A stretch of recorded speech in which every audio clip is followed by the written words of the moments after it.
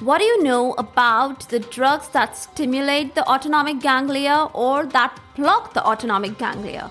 Well, after finishing off with a lot of discussions about the cholinergic drugs and various anticholinesterases, I think it's the apt time that we should talk about the drugs that stimulate and the drugs that block the autonomic ganglia. What do you say? Let's get our dices rolling out. Welcome all to his Pharmacology Difficult podcast. I'm your host, Dr. Radhika Vijay, MBBS MD Pharmacology, and this is the audio hub to get the best, simplified basic tips, strategies, methods, and lots of ideas to learn better, understand better, and make your concepts crystal clear. If you really find, and if there's a question hovering in your minds, is pharmacology difficult? Lend me your ears for a while and let in the magic of knowledge.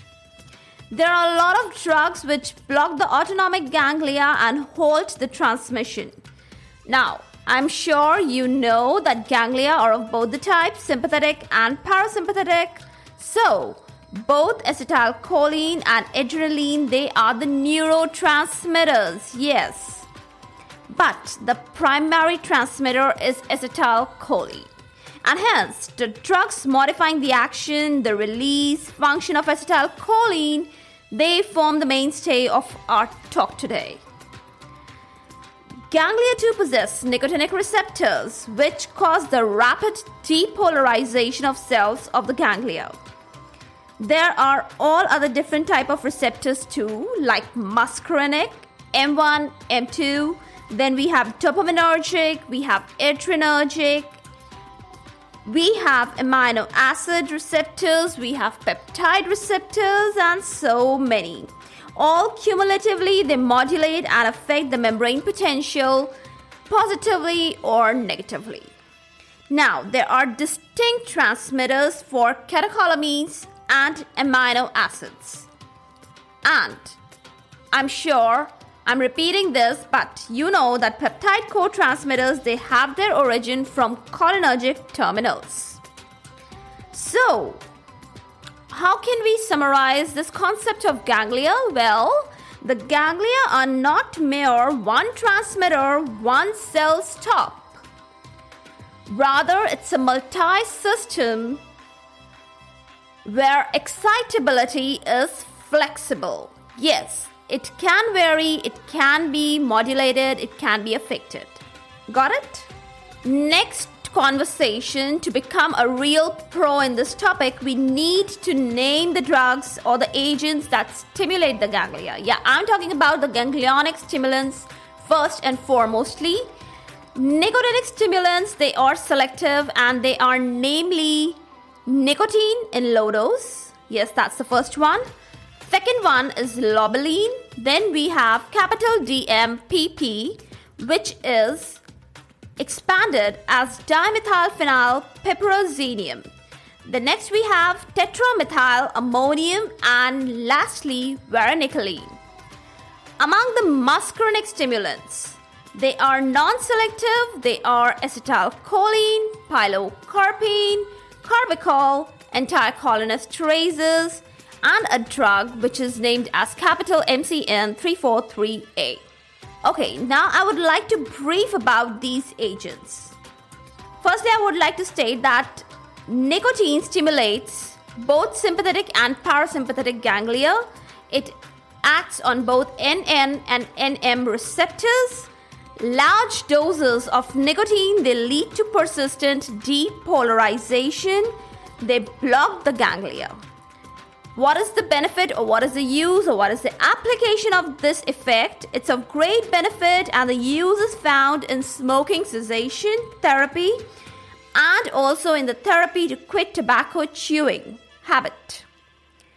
I've already done an episode on smoking cessation, but I would like to talk a few more facts just now.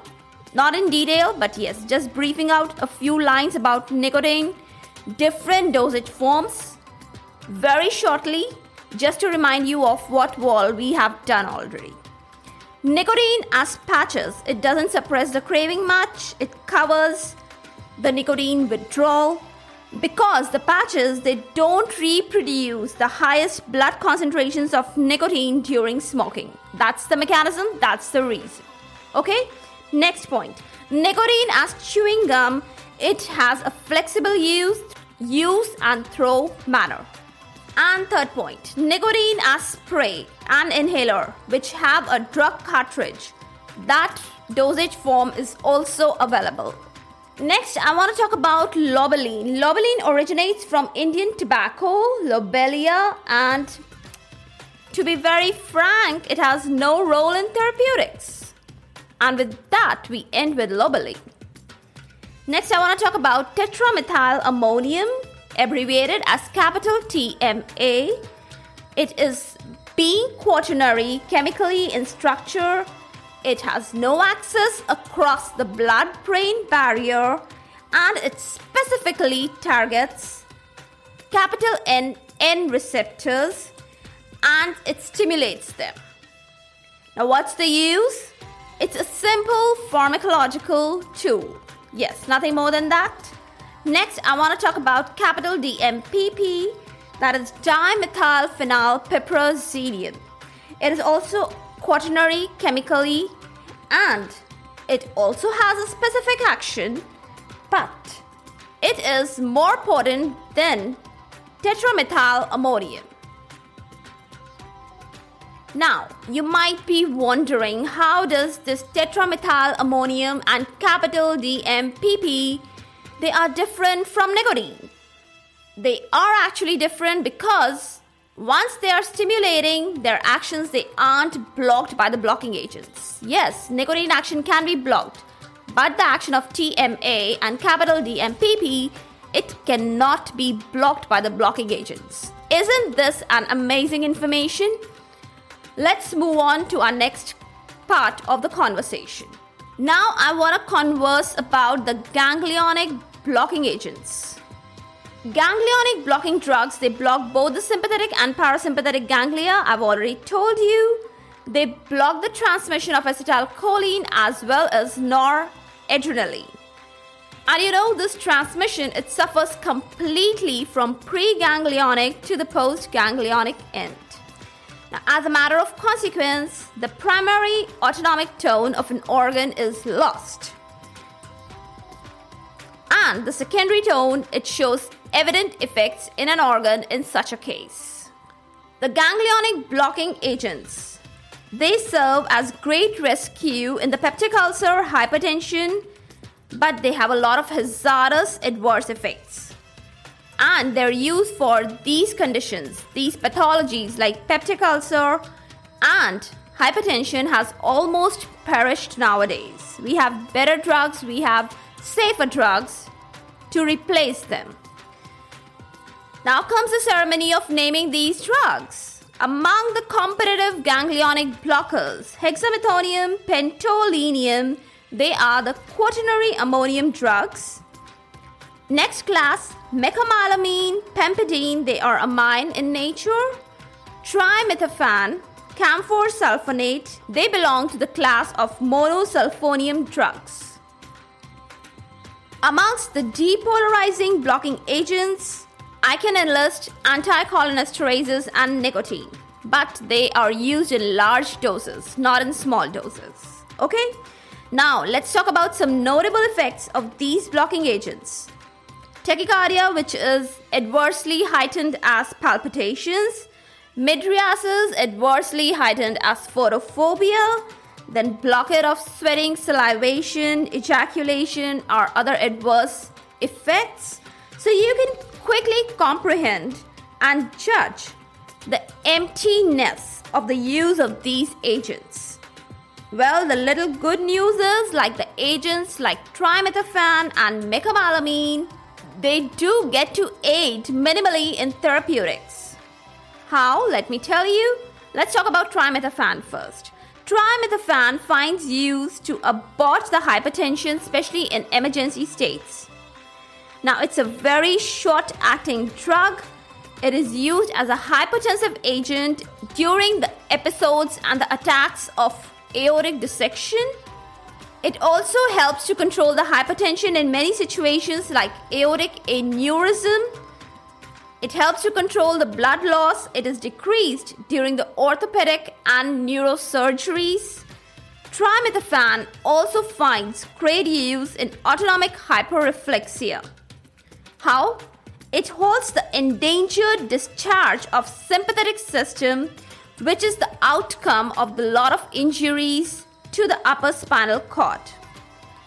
As I told you that trimethophan, it blocks the ganglia, it effectively controls the excessive spinal discharge and spinal reflexes.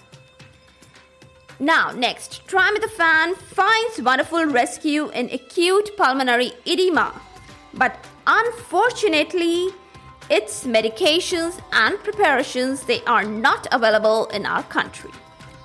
That's a small word about trimethophan mecamylamine. Yes, it's quite useful as monotherapy and also as a combo therapy with the nicotine, where it is used to curb the smoking mechanism. How does it do that? It blocks the reward effects and helps to get better abstinence. And that's the last statement with which I end my description of the ganglionic blocking agents. Well, I really do hit out of the park, right? This short conversation will be followed now with a large description, a detailed description of anticholinergic drugs. Yes, I've given you a hint of our next topic that I'm going to start off. It's a big topic, it's a large topic, and it's a very important and interesting topic. So, advice to you all is to stay tuned. For all the updates and latest episodes of my podcast, do visit www.ispharmacologydifficult.com, where you can also sign up for a free monthly e-newsletter of mine. It actually contains a lot of updates about medical sciences, drug information updates, and my podcast updates also. You can follow me on different social media handles like Twitter, Insta, Facebook, and LinkedIn. They all are with the same name, is Pharmacology Difficult. If you're listening for the first time, do subscribe and follow whatever platform you are consuming this episode. Stay tuned. Do rate and review on iTunes, Apple Podcast. Stay safe, stay happy, stay enlightened.